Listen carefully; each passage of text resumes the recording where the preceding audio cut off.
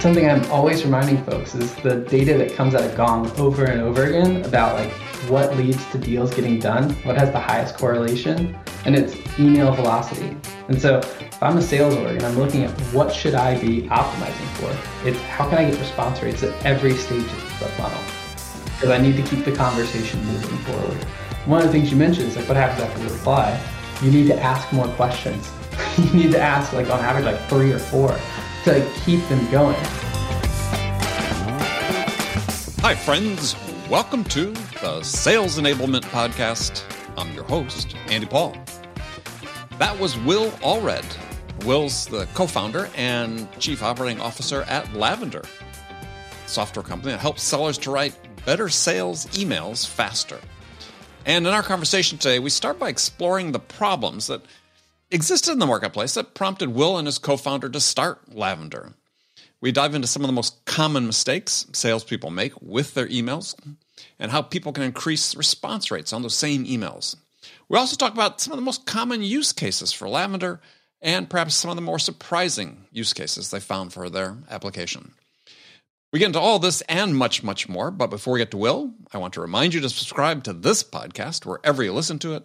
And if you subscribe, we'd certainly appreciate it if you could also leave us a review and give us your feedback about how we're doing. So thank you. All right, let's jump into it.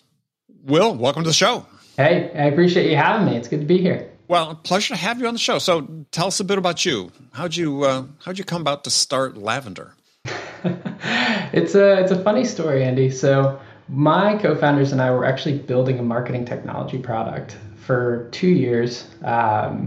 Focus was taking customer lists, segmenting it by personality characteristics, and providing recommendations on how to market according to those personality traits.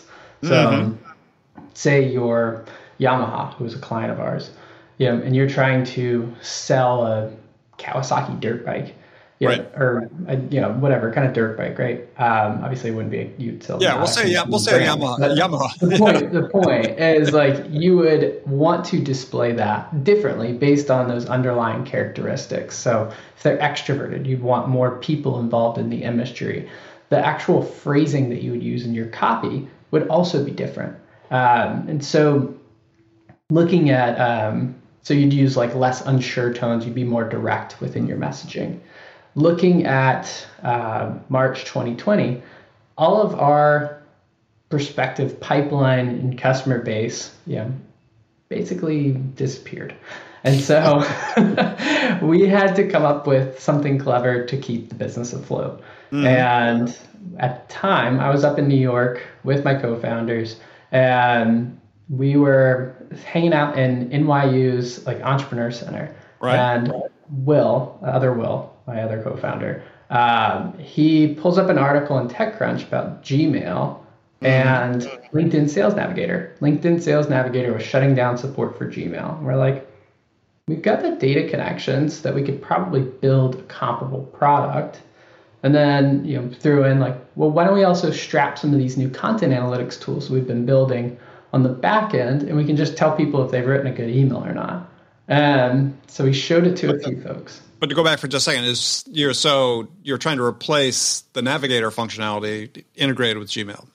Exactly. Okay. And then we viewed it as a potential opportunity, so not only for cash flow, but also as an opportunity to market some of the new technologies that we've been building. So we were going to use product as a marketing channel. Right. Turns out the product was a pretty good product because now it's what we do for work every day. We had an interesting summer of trying to figure out who this product was a good fit for, whether it's, job seekers. Turns out they don't really have a lot of money to pay you. HR and recruiting, customer success. And we still have a lot of those users on the product, but we've now much more purpose built for the sales world. And that's because salespeople just kind of picked up the product and started talking about it online, and we really leaned into that. Good. So for people who aren't familiar with Lavender, just give us, walk us through it a little bit. Yeah. If you're not familiar, Lavender is a Chrome extension that helps salespeople write better emails faster. And we do that in a number of ways, but basically we give you everything that you'd possibly need to know about the person that you're reaching out to help you personalize that email faster. We even give you the personalization in one click we show you how to do it. So whether that's information on the job board, recent news and events, social data from that individual, we pull that in. And then we provide a writing assistant as you write that note to showcase to you, based on the millions of emails that go through our system, here's the things that need work, and so that you can quickly get that to a place where you're most likely to get a positive response. And then, that's all bundled in within like a design that's very productivity centric. But all that data gets captured into a coaching dashboard so that we can show managers, the RevOps team, exactly what it is that works within their message. Really taking that black box that is the inbox and opening it up for further analysis. Okay, so a lot to break down there. So where you're sourcing, so just based on entering the email of the person, you're going out and sourcing social data, whatever you can find. Exactly. So we work with a number of data partners where we can pull in, core level social data. So whether that's, I'm reaching out to you and I see like your LinkedIn bio right then and there, or, I can pull in, obviously given our roots, you can pull in personality data on the individual that you're reaching out to. You can also go dig deeper and like pull up like social media feeds, like their Twitter feed. You could dig into company data. So like we scrape the entire job board of the company and we place that right in the inbox because it's a gold mine when you're looking to have a relevant reason for reaching out. It's like, hey, Andy, I saw you're hiring for, a new, head of XYZ operations. I imagine that's because you're trying to do the following thing. Typically when folks are doing that, it sets off a good reason for reaching out, but you don't have to leave the inbox to do this high quality research. Right. So then you have this function that you said, is it sort of a little bit prescriptive, I guess, for how do you improve the actual language within the email itself? Yeah, so this one is really what we're best known for. It's our writing assistant. And so we scorecard your email. So you get a grade 0 to 100. And the name of the game is to get your email above a 90. So you were talking about Peloton when we were chatting earlier. Yeah. It's gamification. So the game is to get it to a 90, and you have a clock that is monitoring how long you've been spending on that email. And so we showcase the top things that you need to go fix in order to get that thing to a 90 so that you move on to the next email. Yeah, my wife, I was just laughing because, when my wife and I are sitting on the couch at night and I'm working on emails, occasionally she looks over and she goes, just send the thing. We've been joking about building that in where it's like, okay, you're at a 90 and you've been sitting on it, like it's time to go. Yeah. You need a voice. Flip side, right? It's like an 82 and you're hitting send. Yeah. It's an 82 and you hit send. It's like, oh, are you sure about that? Yeah, she gives me a hard time many times a week about that. Yeah, just over-editing emails. Yeah, well, and I think it's one of those things that people don't necessarily realize how much time goes by, how much time slips. I was talking to an account executive the other day who was like, I don't think I quite realized I spent 30 minutes on all of my post-demo follow-ups. And I'm like, well, how long do you spend now? She's like, about 5 minutes, because now I'm just aware of the fact that I'm spending that much time. Yeah, that's why I need this, just for that function, if nothing else. So the scorecard, I mean, what's it based on? What are the criteria you're scoring, and why is a 90 relevant to anything? Yeah, so we have millions of emails going through our system on a monthly basis. So when we look at an email, I can show how formal it is, how complex it is. Complexity is a huge reply rate driver. So you look at emails. Negative impact on reply rates, yes. Yes. 70% of emails are written at or beyond a 10th grade reading level. And it's because we think we're building credibility with all this verbiage and added stuff about all the things that we do. In reality, the emails that get the most response are written at a 5th grade reading level. So if you take an email that's a 10th grade and you move it down to a 5th grade, you'll see statistically 31% more positive response. And so we look at our product as like, how do we help you just craft a shorter, simpler message? That's the other one, is the shortness of the message. Yeah. Looking at our data right now for cold email, Right. and this actually pairs up perfectly. So let me start with when somebody reads an email, the amount of time that they spend reading it on average is about 11 seconds. And so if you translate that to word count, it's under 50 words. Well, guess what the best practice is for how long your email should be? 25 to 50 words. It just pairs up perfectly. It's like one of the things that we're pretty adamant about. Specifically in this case, though, I'm sorry, just specifically in this case, though, we're talking about cold outreach. Yeah. Yeah. And so do you have stats then for subsequent emails in a sequence? Yeah. So, and it's actually interesting. The thresholds change dramatically. So when it's all of a sudden now you're in the thread, the things that matter are one of the things that's really important is mobile optimization after the response. And it's because if you think about how people engage within Gmail, all of a sudden that like in that viewpoint where you're writing, it gets a lot wider. And so your paragraphs will go along, like you won't break up your thoughts as much.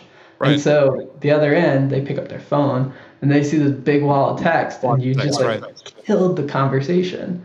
Something I'm always reminding folks is the data that comes out of Gong over and over again about like what leads to deals getting done, what has the highest correlation, and it's email velocity.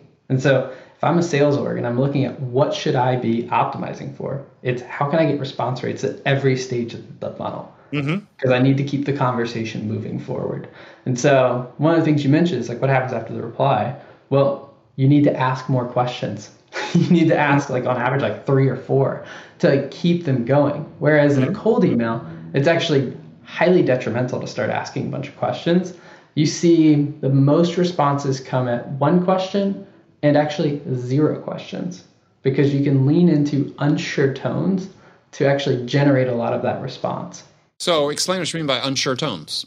Yeah, it's hedge words like might, usually. It's the classic like Chris Voss, correct me if I'm wrong, but I don't want to assume. The softeners, what they do is they sort of keep the reader's guard down as they're going through their inbox. I'm a big believer that the process in which your prospect is going through their inbox is this pure just triage. It's almost like fight or flight mode. And they are just trying to get to the task items that they really have to get to. Right. So how you craft that message, all the things about it, like should speak to that and should like be triage friendly. So it's like if they're already familiar with your brand and you don't put your company name at the start of your subject line, like you're doing yourself a disservice. Whereas like, because otherwise like they might just think it's yet another cold email, even though like it's you and they know you. You haven't like said, hey, it's me, right? So go through that again, what you should do? Yeah, think about when you go through your inbox, right? The first thing you do, you show up and you look for the names you recognize, the threads you recognize, and then there's a whole lot of everything else. And so as you're going through that process, there's things that you can do to make it more friendly. So how you craft your subject line is like, it should speak to like a topic that's on their to-do list because they're looking for those items in their to-do list. It shouldn't look and feel like a marketing email. The preview text should show them that it's specifically written for them because otherwise like you're not giving them a good reason for them to click in and look into that message. Now they open that message and they're trying to figure out what is this, right? And if that what is this process requires them to like think, requires them to try to translate buzzwords, try to like translate your pitch back to their problems, you're missing the whole point because you should be meeting them where they're at. You should be writing to the problems they have, where they're at, what's going on with them, so that, and do it in like a short, simple way. That's triage friendly. And so for subject lines, because I was just reading something recently, just in the last few weeks about the directness, the importance of the directness of what's in your subject line. Short, sweet, concise. So what are you finding? I think SalesLoft just published some interesting data around this too, where they pointed out if you use a first name variable in the subject line, so it's like Will, comma, and then you do something, it reduces your response rate, I want to say by like 18%. You think about like that triage process. As soon as I see my name in the subject line, I know I'm like about to get quote unquote sold at. Yeah, and me I'm too. just like, I don't want to open it. Well, so for me, the one that goes along with that, along with my name in the subject line, is hey. Are you not a hey person, or are you a hey person? I'm not a hey person. To me, hey is means I'm being sold to. Interesting. I'm a hey guy, so like I would say hey, but like I would say hey if I knew you versus if I didn't know you. Right. But I treat my outreach from the perspective of you're just a friend that I haven't met yet, and so I take that tone in my email. I'm not overly formal. I try to be casual. I try to treat it very peer-to-peer because where you're at is you're in your to-do list trying to put out fires, and I'm trying to meet you where you're at as a peer and say, hey, I see you have that problem. I've helped others with that problem. Do you want to learn how we can help you? Very simple cold outreach. Yeah, no, I absolutely agree on the peer-to-peer thing. I'm not terribly formal, but maybe there's a generational thing or something. Just with me is I don't know. Because I am very informal, as you'll see when you read my book. But it's just hey for me is I think it comes from me, and people look at it and say, really, you're doing hey? Well, I got through the forward, and I noticed that like one, yes, about your like writing style, but at the same time too, very short and concise. And I appreciated that. Yeah. Well, I was thinking when I was looking at Lavender before we got on a couple days ago, and going through some of your videos, your TikTok videos, and so on. It's like, so you should use this for LinkedIn as well, right? So I have a different mindset when it comes to LinkedIn, but it's just more like a lot of the same rules apply, but the arena is different, right? It's it's like going to play baseball on a football field. And the reason I say that is because an inbox is a to-do list. LinkedIn is a social network. And so they're inherently kind of different reasons for being there.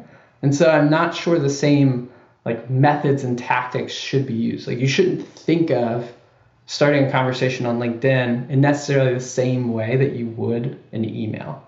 I wish that I could get people to have like just pure conversation over email, but it doesn't always work that way. Yeah. Sometimes it's easier to just like get to the point and be a little bit more pointed, whereas you can open up more dialogue on LinkedIn. And so like while I would open with an observation within both fronts, right? I'm still personalizing. Say, hey, I saw the following thing, or given that looks like whatever your opening phrasing is. The next thing that follows, instead of jumping into, I imagine you're going through the following thing, I might just try to open up dialogue and leave it at 2 sentences on LinkedIn. And just be like, hey, based on that, are y'all doing anything to do the following XYZ, right? Using Lavender for an example, right? Andy, looks like you're hiring a lot of sales reps. With that, let's see. If I was writing like a sales email, I might like lean in on the fact, usually when folks are hiring like this, they're thinking about or they're thinking about training those reps. Typically, phone gets a lot more attention than email, and results lag. Curious if that's something you're seeing. Right. But like for LinkedIn, maybe I would start it a little bit more.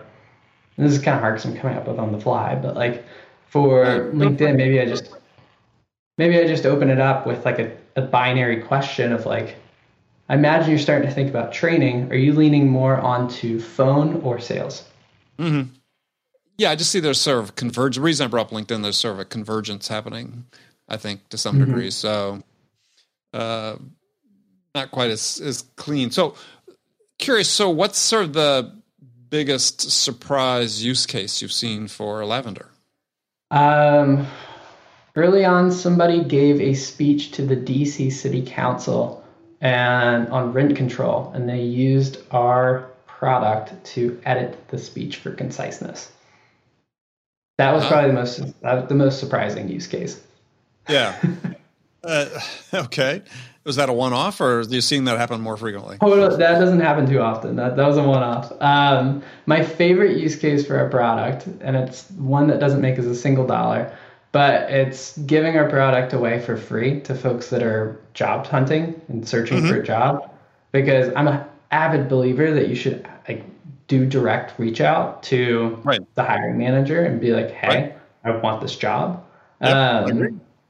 Just waiting in line for them to review your resume, which I'm a big, if you can express your ideas in writing, it shows me that you can think. It shows me how you think. It shows me how clear that thinking is. Exactly. It's like why I do a newsletter, is because I have ideas and I'm trying to polish them, and I know having the responsibility of sending them to other people is I have to really clarify my ideas down.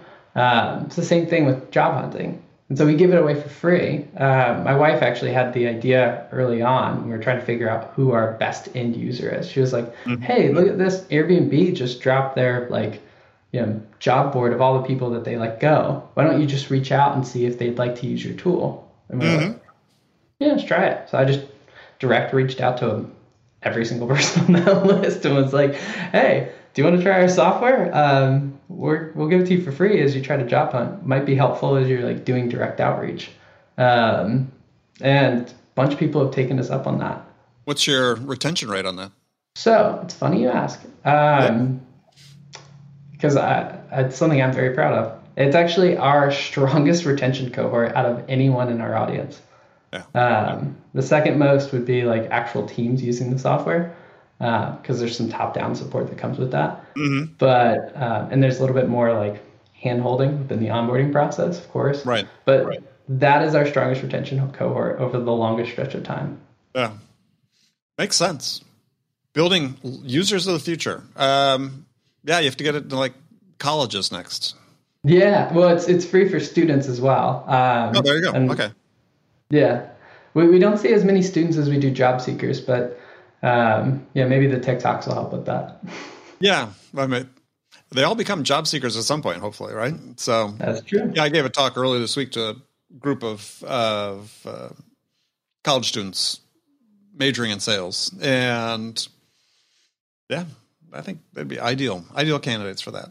So, last question for you is: so where do you see your product sort of evolving then? It's a great question. We've got this great avenue right now within the sales tech world where nobody's really looking around. You've got Gong going deep on call intelligence. You've got the outreaches of the world really digging in on cadence intelligence, but nobody's really thinking about what we say within those particular touch points. And we view that as the place where we really thrive. The other thing that we're really good at and we like to lean into is that just that notion that we're going to build the most helpful email assistant possible right there in your inbox when you need it, as you need it. And so, I don't see that we necessarily evolve in some SEP sending tool. It's more about, we don't necessarily even have to ever send an email. It's more about understanding what you're writing, helping you write it faster and better, and providing those analytics. Part of me almost views having a coaching dashboard as it's helpful for third-party people within the organization to see what's going on. But for the end user, I don't even know if it's necessary, because we can pipe back the recommendations right there into the inbox where they happen, where they need them. And so we can still be that really helpful engine for them. But if they want to go to the dashboard to learn, they can. Right. All right. Very cool. Yeah. If people want to learn more about Lavender, what should they do? Yeah. You can follow me on LinkedIn. I'm always talking about cold email tactics and ways to write better emails. But I think the easiest way to get to know us is to try the product itself. And so it comes with a free trial. Go to install.trylavender.com. You can get there from the website, just trylavender.com. And they can get started on a free trial. And there's a free version of the product as well if they decide they don't want to pay for it. Got it. Yeah, you've sold me. I'm gonna try. As I told you, I got a big requirement coming up for cold outreach, so I'm gonna put it to the test. Well, you are more than welcome to sign up as well for one of my one-on-one coaching sessions. I do them every Thursday morning. Yep. Count me in. Count me in for sure. All right, yep. Will, thank you so much. Yeah. Hey, thank you for having me, Andy. Yeah, look forward to doing it again. Absolutely. Okay, friends, that's it for this episode. First of all, I want to thank you for taking the time to listen. As always, I am so grateful for your support of this show. And I want to thank my guest, Will Allred, for sharing his insights with us today. If you enjoyed this episode, please subscribe to this podcast, Sales Enablement with Andy Paul, on iTunes, Spotify, or wherever you listen to podcasts. So thank you for your help with that. And thank you so much for investing your time with me today. Until next time, I'm your host, Andy Paul. Good selling, everyone.